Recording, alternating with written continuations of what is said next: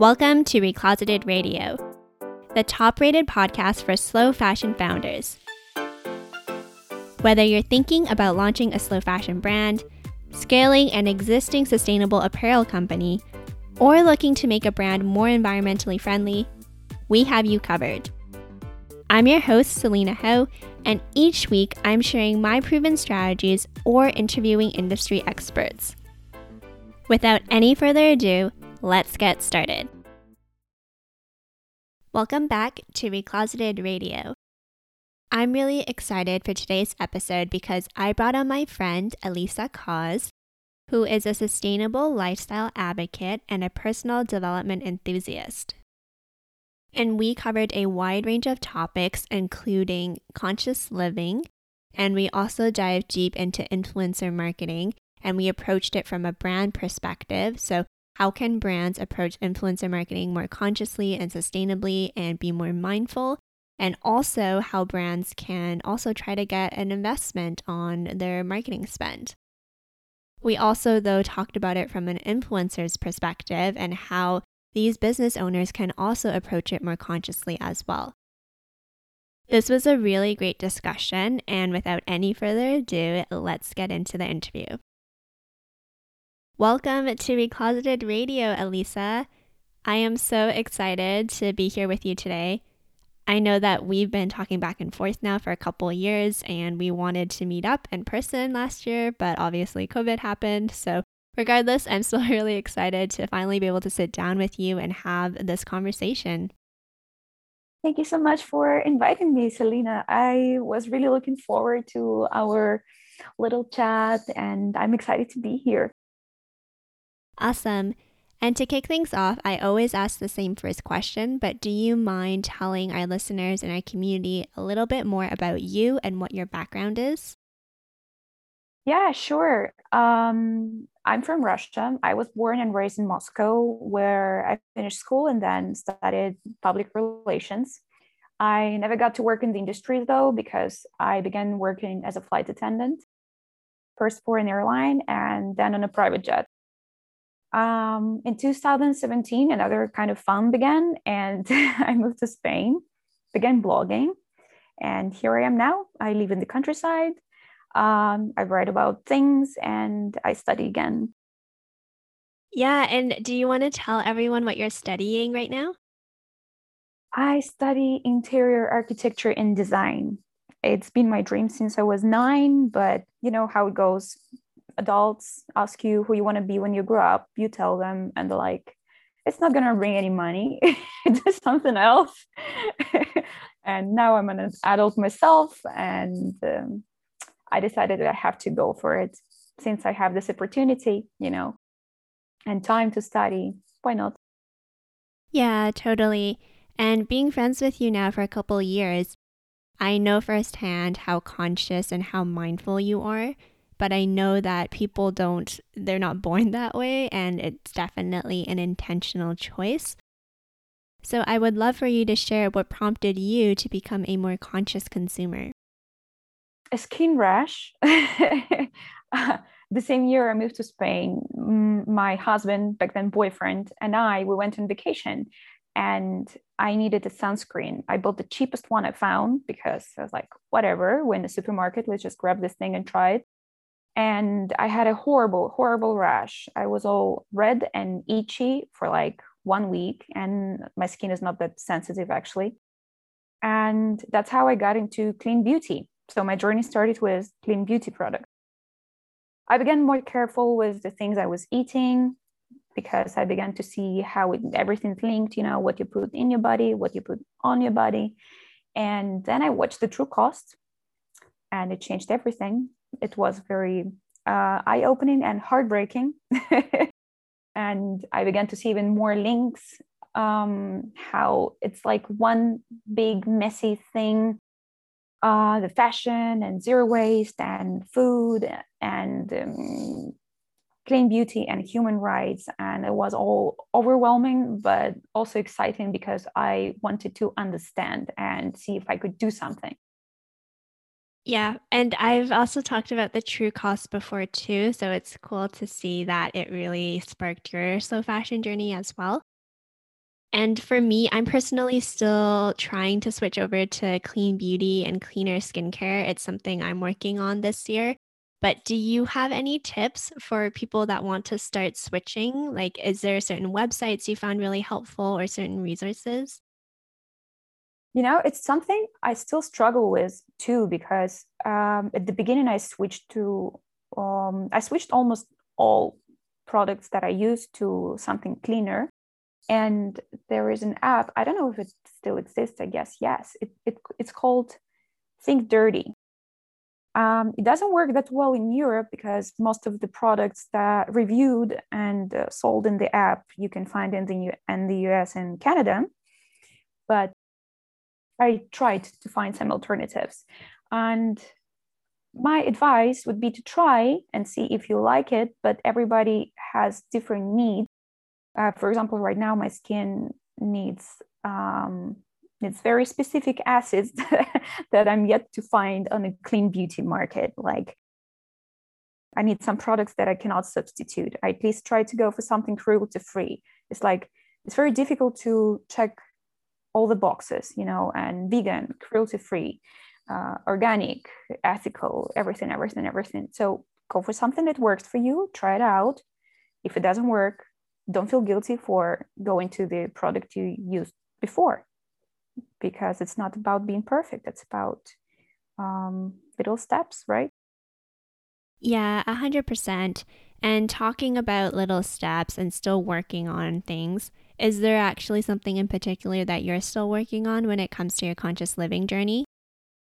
Apart from apart from clean beauty products, it's perfectionism that I've just mentioned. It sometimes seems like perfectionism has nothing to do with slow fashion and zero waste. But if a person is stressing too much about doing the right thing, this person will burn out eventually and end up doing nothing, because we're no use if we are tired and exhausted and just hiding under the blanket, right? And in my case, when I just started blogging, I was comparing myself to people that have been on this journey for years. And I felt like nothing I was changing in my lifestyle mattered compared to the changes they have made. And soon I had another kind of pressure, because as I was gaining some followers and they were asking questions, I felt like I had to tell people what to do and how to do it. And I wanted to look like an expert because I was counting on brand deals, and brands, maybe not every brand, but most of the brands want to see you as an expert, because you are their face, you represent their product.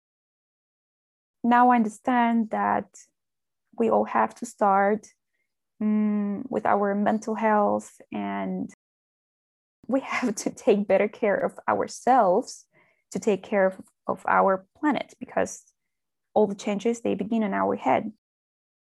Yes, I totally agree with you. I also think that people, when they first start out, be it their slow fashion journey or their clean beauty journey, or they try to become vegan, there's so much pressure to do it perfectly from the beginning. And there's a lot of stress around, okay, if I'm not doing it perfectly, then I may as well not be doing it at all. And I don't think that all or nothing approach is really helpful, because it's really impossible and really unrealistic to think that the next day you're going to wake up and all of your beauty products will be perfect and all of your clothes will be thrifted or from sustainable designers. And then you're only going to eat plant based for the rest of your life. And, like I think sometimes there's some people out there that promote that lifestyle and it's amazing. But to your point, it really puts a lot of pressure on people that are just starting and you feel like you need to be perfect. And so, yeah, I think it's a really great point you talk about how it's, you need to focus on your own development. You need to take it one step at a time, focus on your mental health. And I also think that nowadays people appreciate transparency and authenticity. So if you even share like, hey, I'm doing this, but I'm still working on this and you can come along on my journey, I think it makes it more genuine and then you don't have to put so much pressure to seem like an expert. Yeah, exactly. Yeah. And so kind of going more into, that quote unquote influencer job and how it's really taking off, which is amazing because there's so many more female entrepreneurs now. But for that whole industry, something that really bothers me is, I'm a marketer. I love marketing, and I think influencer marketing is a really, really cool tactic for brands. But how do you think we can approach it more mindfully and sustainably? I wish I had a universal answer, but as we are all so different, I don't think that there is an approach that fits everybody. What charges one person drains another person. And if we talk about sustainability that we can measure, like the impact of our actions, the impact our actions have on the environment, then I believe influencers have to be more transparent about how much clothing they have, products, yeah, not just clothing.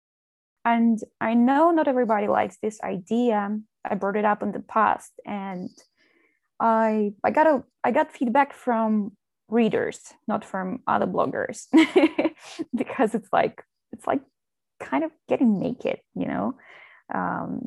Here, yeah, I got I don't know 20 deals this year and about 100 things. Still, I think it is a great idea because we demand transparency from brands, and we say that we offer transparency, but it's not really the case. And then influencers have a new deal every week, and then there are frequent thrift hauls and things like that. Getting a little bit in a gray area, you know, when you talk about a good thing, but yeah, it's like you're still not that open. And I really liked Signe of Useless. I hope I pronounced her name right. On the blog, she shared how many new garments she ended up having through working with brands or shopping in 2020. And she got pregnant. She gave birth, which means she needed, well, maybe not a completely different closet, but quite a few new things. And I loved it. And she also felt very vulnerable, but it inspired other people to share how many things they added to their closet. And I think it's very inspiring. Yeah. As to different kind of sustainability, because I said that there are like different kinds, and I cannot find a word for that. I would call it mental sustainability. No, totally. I get it. Yeah. Yeah. Okay. You are the only one who can say what's right for you. And in the end of 2019, I burned out because I said yes to too many unpaid opportunities, hoping to get exposure and eventually maybe paid deal. And it never happened. And I just got very, very tired. And I know that other people feel all right with that. And it wasn't just sustainable for me, you know, but it doesn't mean it's not right for other people. Yeah, and everyone's different and will approach things differently, so that totally makes sense.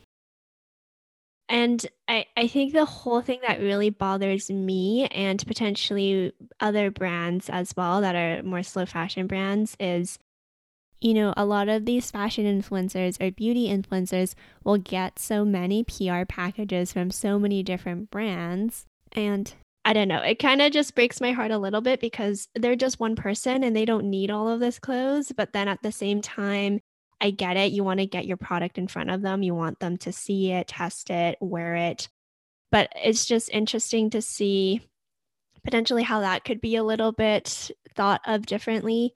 Like I have some clients now that they'll work with slow fashion influencers, but then they'll ask them like, is this something you'll actually wear after? Is this actually a style that you think like will go with your wardrobe? And, are you actually going to use it? Or is this just going to be another piece that you wear and you post a picture and you never touch it again? Like, I think just being more mindful of that, because they get so much stuff to your point, and it's just a lot. Yeah, and I really appreciate when brands ask me if it's something that I'm going to use, because that's the entire point, that my followers and, well, my friends and family, they see me wearing this thing, you know. That's the real promotion. That's where it happens in real life. You your friend sees you, they like your outfit, and they're like, okay, where you got it? And you tell them this whole story. So it's very nice. A few times brands just told me, okay, we have this and that for you. And I know now that I should have said no, because it wasn't exactly what I wanted. But again, I wanted to grow and I felt bad for saying no. It's like all a mix of all these feelings and thoughts. I know. And sometimes it's also hard for influencers just starting out or entrepreneurs just starting out, because you can feel that potentially you might miss the next big deal, or you might feel that this is as good as it's going to get. And sometimes there's pressure to say yes to things, even if it's not 100% aligned with your values or not 100% aligned with what feels good to you. From my perspective, I would say just know what your values are, know what you stand for, and just approach it in that regard, and just have a lot of faith and belief and trust in yourself and in the process. And I know it's one thing for me to sit here and say that because I'm not necessarily in it. And it's, like this is someone else's business and this is someone else's personal brand. But those are my thoughts. And I don't know, Elisa, if you have any different opinions or what you think. I think you are in it because you have the perspective of both sides. You understand how influencers think and you understand how brands think, and you are in marketing. You have it all. I agree with you. Yeah. Oh, thank you. That's very sweet. And so, speaking of brands, on the flip side, how do you think brands can approach influencer marketing more sustainably and mindfully? And, I think we talked about this a little bit already, but would love to get more of your thoughts. I have a very silly advice. I think that it's great when brands pronounce my name right. Not just my name, anybody's, it shows that, that I'm not Alicia or Alice. I'm Alisa. And I appreciate when they tell me that they know a little bit about my content, like, hey, I liked your recent blog post, or your Instagram post resonated with me, blah, blah, blah. I understand that it's impossible sometimes, to really dig into somebody's content, because not everybody has time for that. But like, if you're a brand and you found an influencer you like, it's gonna take 5 minutes for you to read and go through the last thing they posted, right? And it's already a very nice conversation opener. And it shows that you are interested in this particular person and not in just promoting your product. I think it's also important to clarify whether or not this opportunity is paid. But I would like to get your opinion on that one, because you are the one working in marketing, and it's interesting to hear what a businesswoman thinks about it. Yeah, so for a lot of our clients, which for those of you that don't know, we work with brands as our clients. So for a lot of the brands we work with, I tell them to definitely be upfront about it. Like if you don't have budgets and you're going to do kind of send product, then tell them and ask them if they are okay with that. And if they're not, that's okay. Like you can just tell them we'll come back to you when we grow our brand and we have budgets. And then if there is opportunity for budgets, you definitely want to say that up front and then kind of go back and forth with the influencer about how much they charge. But actually, I think this is a good segue into a topic I wanted to talk about. Sometimes I think there's some influencers that charge like a quote unquote fair rate. And then there's some that are just like you don't know where the numbers are coming from. So I don't know if you have any thoughts around that too, because one of my clients actually got quoted $10,000 for a post, and the girl's engagement wasn't even that great, and her following wasn't super huge. I totally respect charging what you want to charge, but I also think there's certain situations where it's a little bit like, oh, okay, cool. Like, I don't know where that came from, but okay. Everybody has to understand that this is a game and it's a negotiation, and that just like influencer doesn't really know how much he or she is going to get for a collaboration, because they have to negotiate it with the brand. I don't think it happens often when a brand comes to you and says, hey, we pay you this and that, the brands should be ready to negotiate too. I haven't had a paid collaboration in a very long time because I haven't been active on Instagram. Crazy year and studies and everything. But and my media kit and my rates, I set them a little bit higher so I can negotiate. And usually that's how it works, because there is no manual on how much to charge, and there are some formulas and people on YouTube and everywhere telling you how much to charge, and based on your engagement, based on your followers, but you sell value, really. You don't really sell the numbers. You might have 3,000 followers, but they're super engaged and they trust your word and they buy what you say. It's going to be more effective to work with an influencer that has 3,000 followers than the one that has 30 and no comments and no engagement and no, like, his followers are not invested. I appreciate what you were saying about the fact that you have a media kit and you probably have your statistics in there. And then for your costing, you probably have put some thought into how the numbers appeared. But I think in the example I just talked about, like the girl didn't even send anything, I think. I think she just sent the rate like, oh, it's 10,000 a post. And then it was kind of like, that was that. And we were like, okay. Maybe she had a bad day and she was like, okay, I have nothing to lose. Yeah, maybe she was just super busy or something. I don't know. But yeah, so that was interesting. But on the flip side, from a brand's perspective, I always tell brands that even if you don't get a sale from an influencer collaboration, I think that's okay because we are now in a digital marketing age where you can track everything. And so because you can track everything, there's always this appetite that if I spend, Facebook advertising or Instagram advertising, I'm going to get a sale. And then for influencer marketing, if you spend money, there's also that expectation to get a sale attached to it. But then sometimes, it's just about like building your brand awareness or building the reach. And brands used to invest in magazine ads.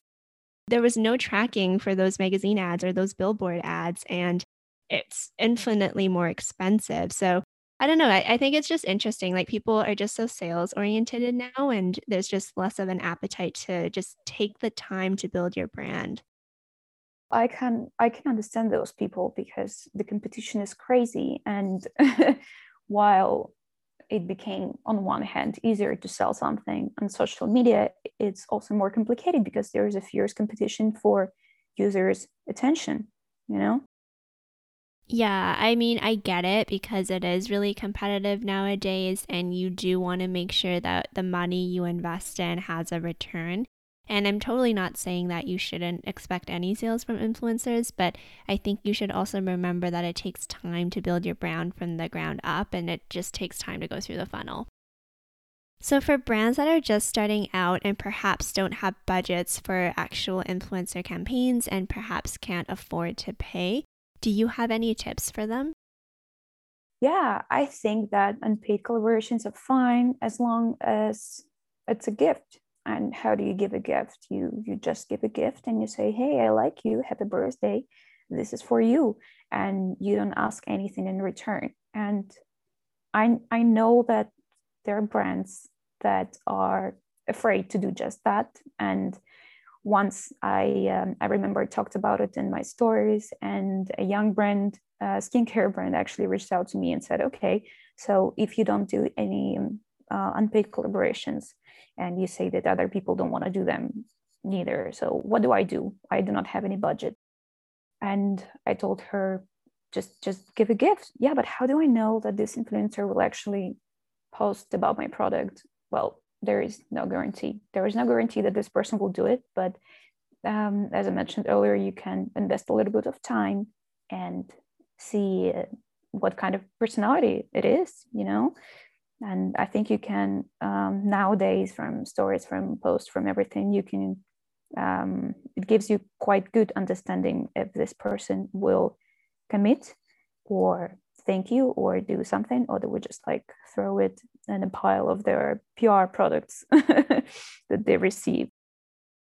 When I say nothing in return, it's not all black and white. Of course, you can mention that if you like something, it would be cool if you could post something, but you cannot ask, okay, use these hashtags or post on this day, or here's a PDF of 10 pages with guidelines, because at the moment you ask for all those things, it becomes an ad and you have to pay for an ad.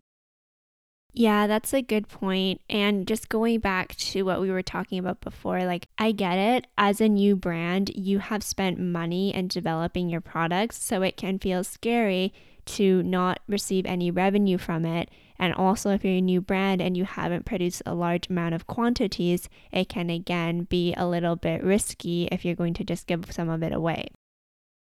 But I think to our earlier point, if you do some research on the influencer and see if this is like a product they'll use or if this is clothes that will go with their style, I think that will go a long way.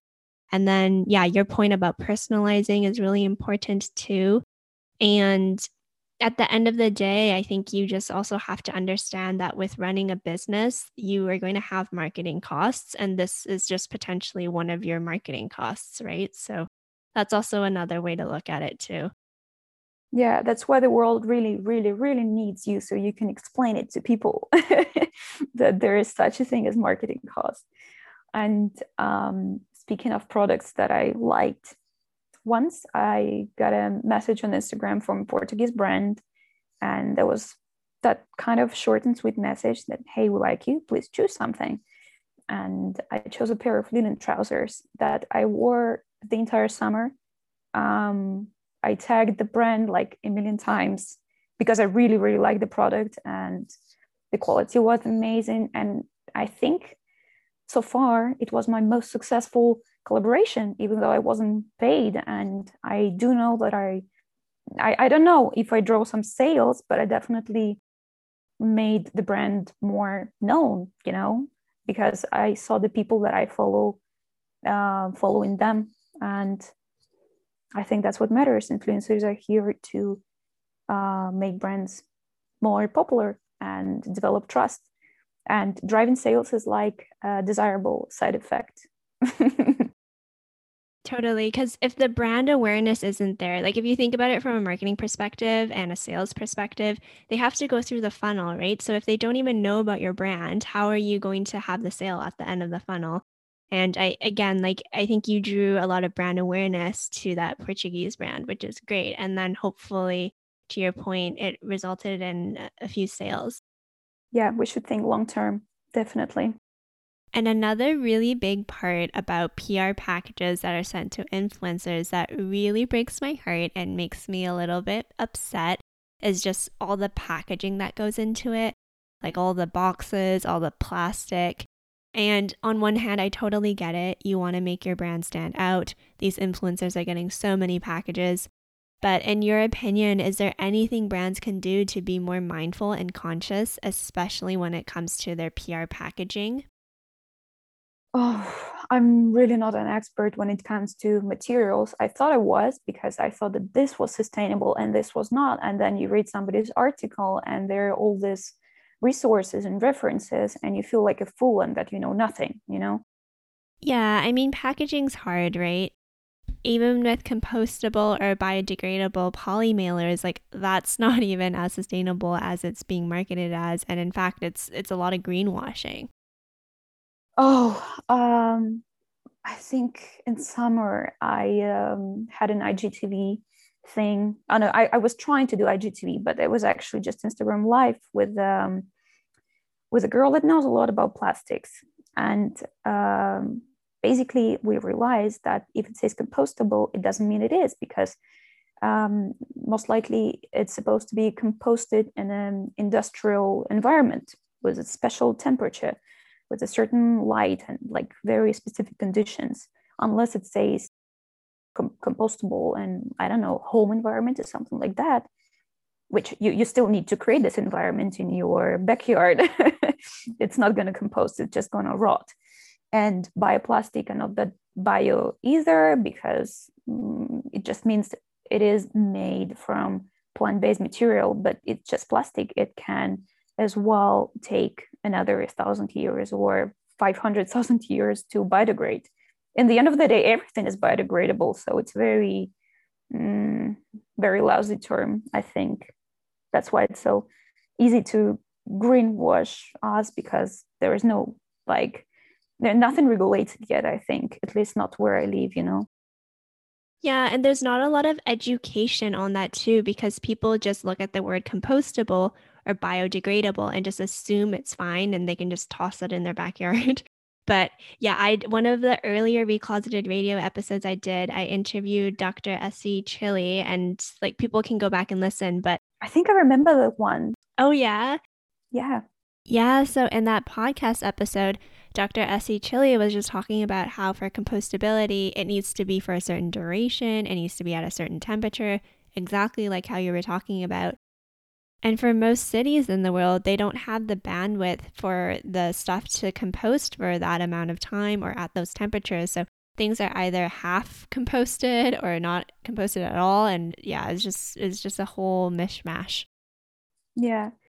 Recently, I noticed that Askit lets you choose the packaging. You can choose between the cool signature packaging that the brand offers, or the one that you can later drop off at the post office, and another person can reuse it. It looks like a big, ugly yellow plastic bag. Maybe it's only available in Sweden. I'm not sure, but I really, really like this idea, because I would gladly reuse it. You know, I have all these boxes from stuff we order, because we are in a small town, and we're in the pandemic and we can't really go anywhere. So I have no choice but to order some things.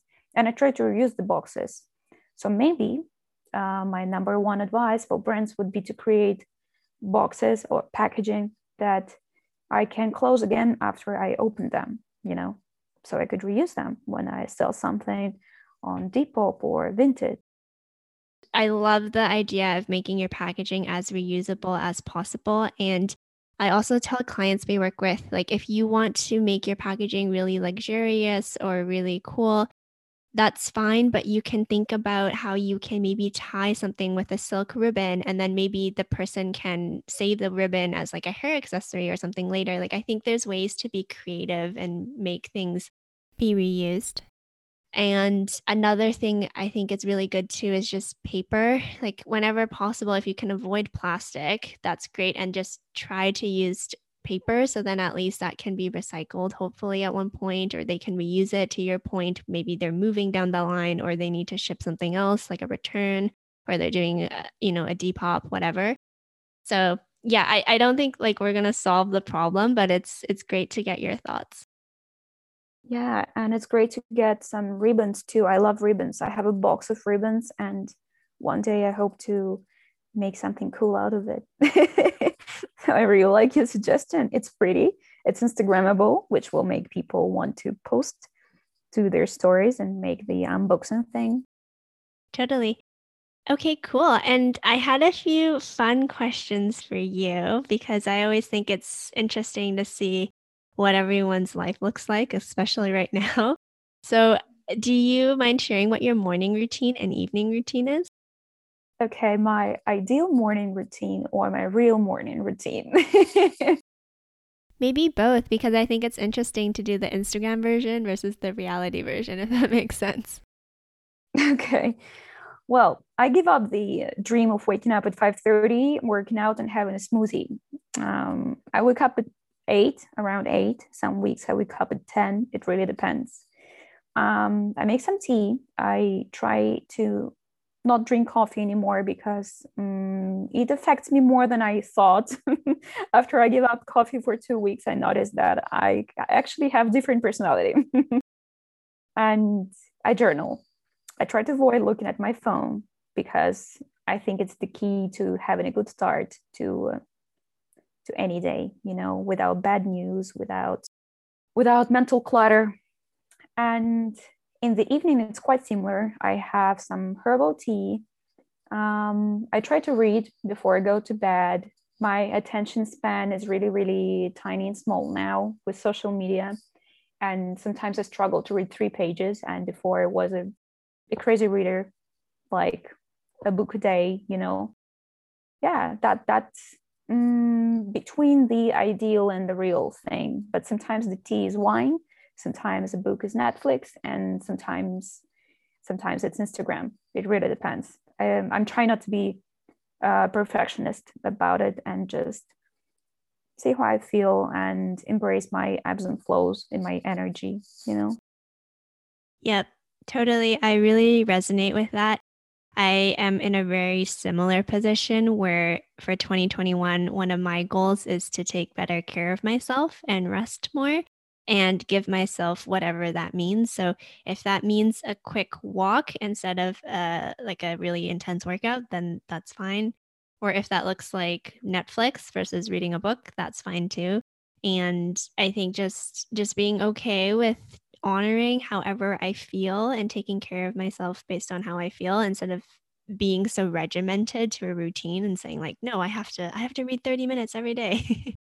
So, yeah, I really resonate with not trying to be a perfectionist about it.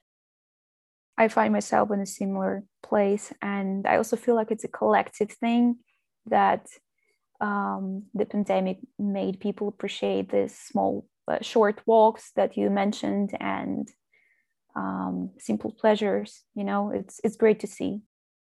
Yeah, totally. And I actually had a question around what you were saying because sometimes, as someone that works, your job is sometimes social media or emails, it can feel really hard to switch off because you're like, oh, I'm going to miss a DM or I'm going to miss an email. And, I think you've probably, it seems like you're getting a lot better at that. But for folks that still think that way, do you have any advice? For me, it was a very gradual thing. But the first thing I did is switching off all notifications. It's only difficult a day or two, but then you just don't notice them. And then you realize that if you didn't reply to somebody right away, nothing horrible happened. I'd say that that would be the first step. And maybe setting a timer, sometimes it helps me to work in bursts. Like I know that for the next 30 minutes, I really have to work and I cannot get distracted. So I set a timer. I think it's called the Pomodoro technique. I don't know if you heard about it. Yeah, yeah, yeah. I love that. Yeah, it's something similar to it. Pomodoro says 25 minutes work, 5 minutes rest, 25 minutes work, 5 minutes rest. For me, it's sometimes 30 minutes, sometimes 40 minutes. And then when I rest, I allow myself to check the phone if I want, but usually I don't want. I want something else. I want a cup of tea. And yeah, then you just get into it. Your brain learns to enjoy not processing any information. Yeah, I 100% agree with you. I think for this year, one of the things I've been more intentional with is really committing to only checking my phone and my email at 9 a.m., 12 p.m., and then at 4 p.m., and then that's it.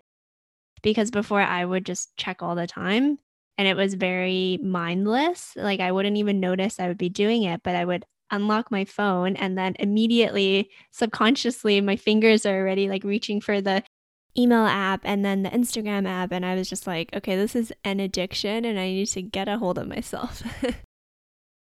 And then another question I had for you is do you have any books, podcasts, or TV shows right now that you're really liking and you would recommend? I like your book Oh, thank you. It means a lot that you really like our Recloseted Handbook. and that I recommend your book to everybody who asks me where to start. And I included it in my sustainable. What's the name of my blog post? I don't remember.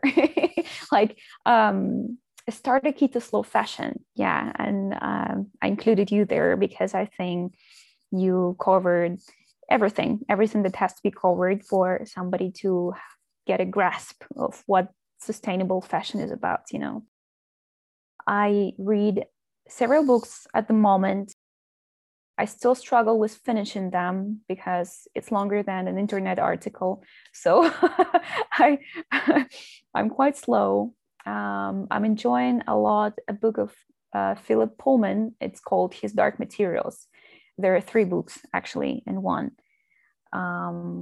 It's, I think, fantasy. I don't know the difference between fiction and fantasy, but yeah, it's very Harry Pottery kind of.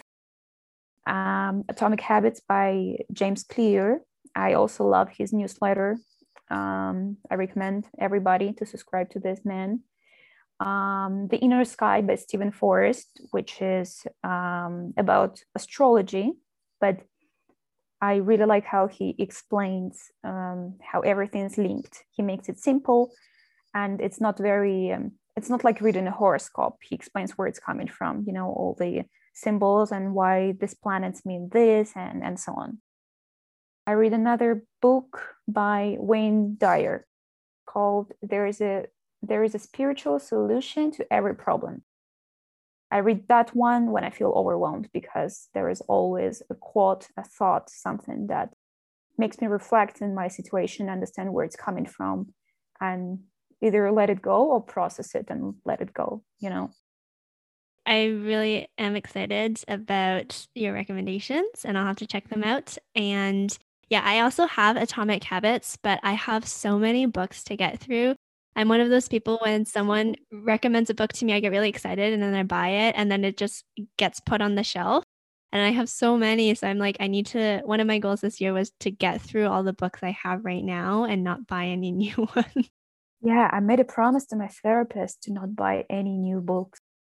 It reached that point because once I brought it up in therapy, and I told her, I feel so guilty for having these books and either not reading them at all or not finishing them. It's like I'm a bad mother or something. And she told me, okay, just don't buy any new books or give them away or read them, do something.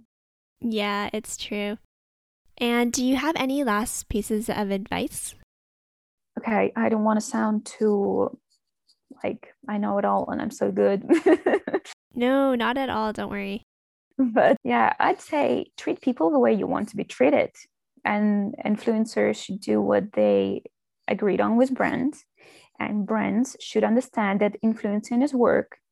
And if we all are open, responsive, and kind to each other, the world will be a happier place.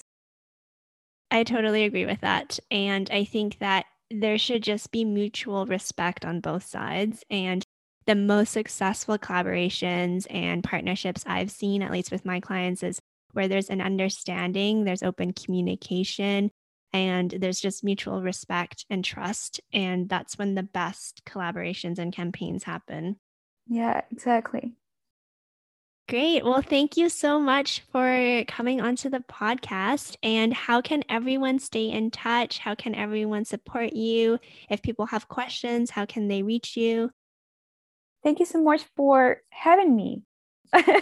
I'm really, really happy we had this opportunity to chat a little bit. Your audience can find me at alisacause.com. That's my website, or on Instagram, alisa.cause. I'm there, always open to conversations. Awesome. Well, thanks so much, Elisa. I think you had so many really great nuggets of advice, and I know that everyone will really, be it they're a consumer or they're a brand owner or they're both. I think there's a lot of great things they can take away from this. So thank you again. Really appreciate it. Thank you, Selena. And that was today's episode. If you enjoyed it and you took a lot out of it, it would be greatly appreciated if you could take a screenshot, share it to your Instagram stories, and tag us at Recloseted. Additionally, if you haven't already, make sure you subscribe, because new episodes will be automatically downloaded, and it also helps us as well to continue to provide this podcast for free to you and continue to share all of these valuable resources. If you haven't already, also make sure you rate Recloseted 5 stars if you think we deserve it, and write a positive review. That really helps us as well. And we will see you again next week. And in the meantime, together, let's right the harmful fashion industry.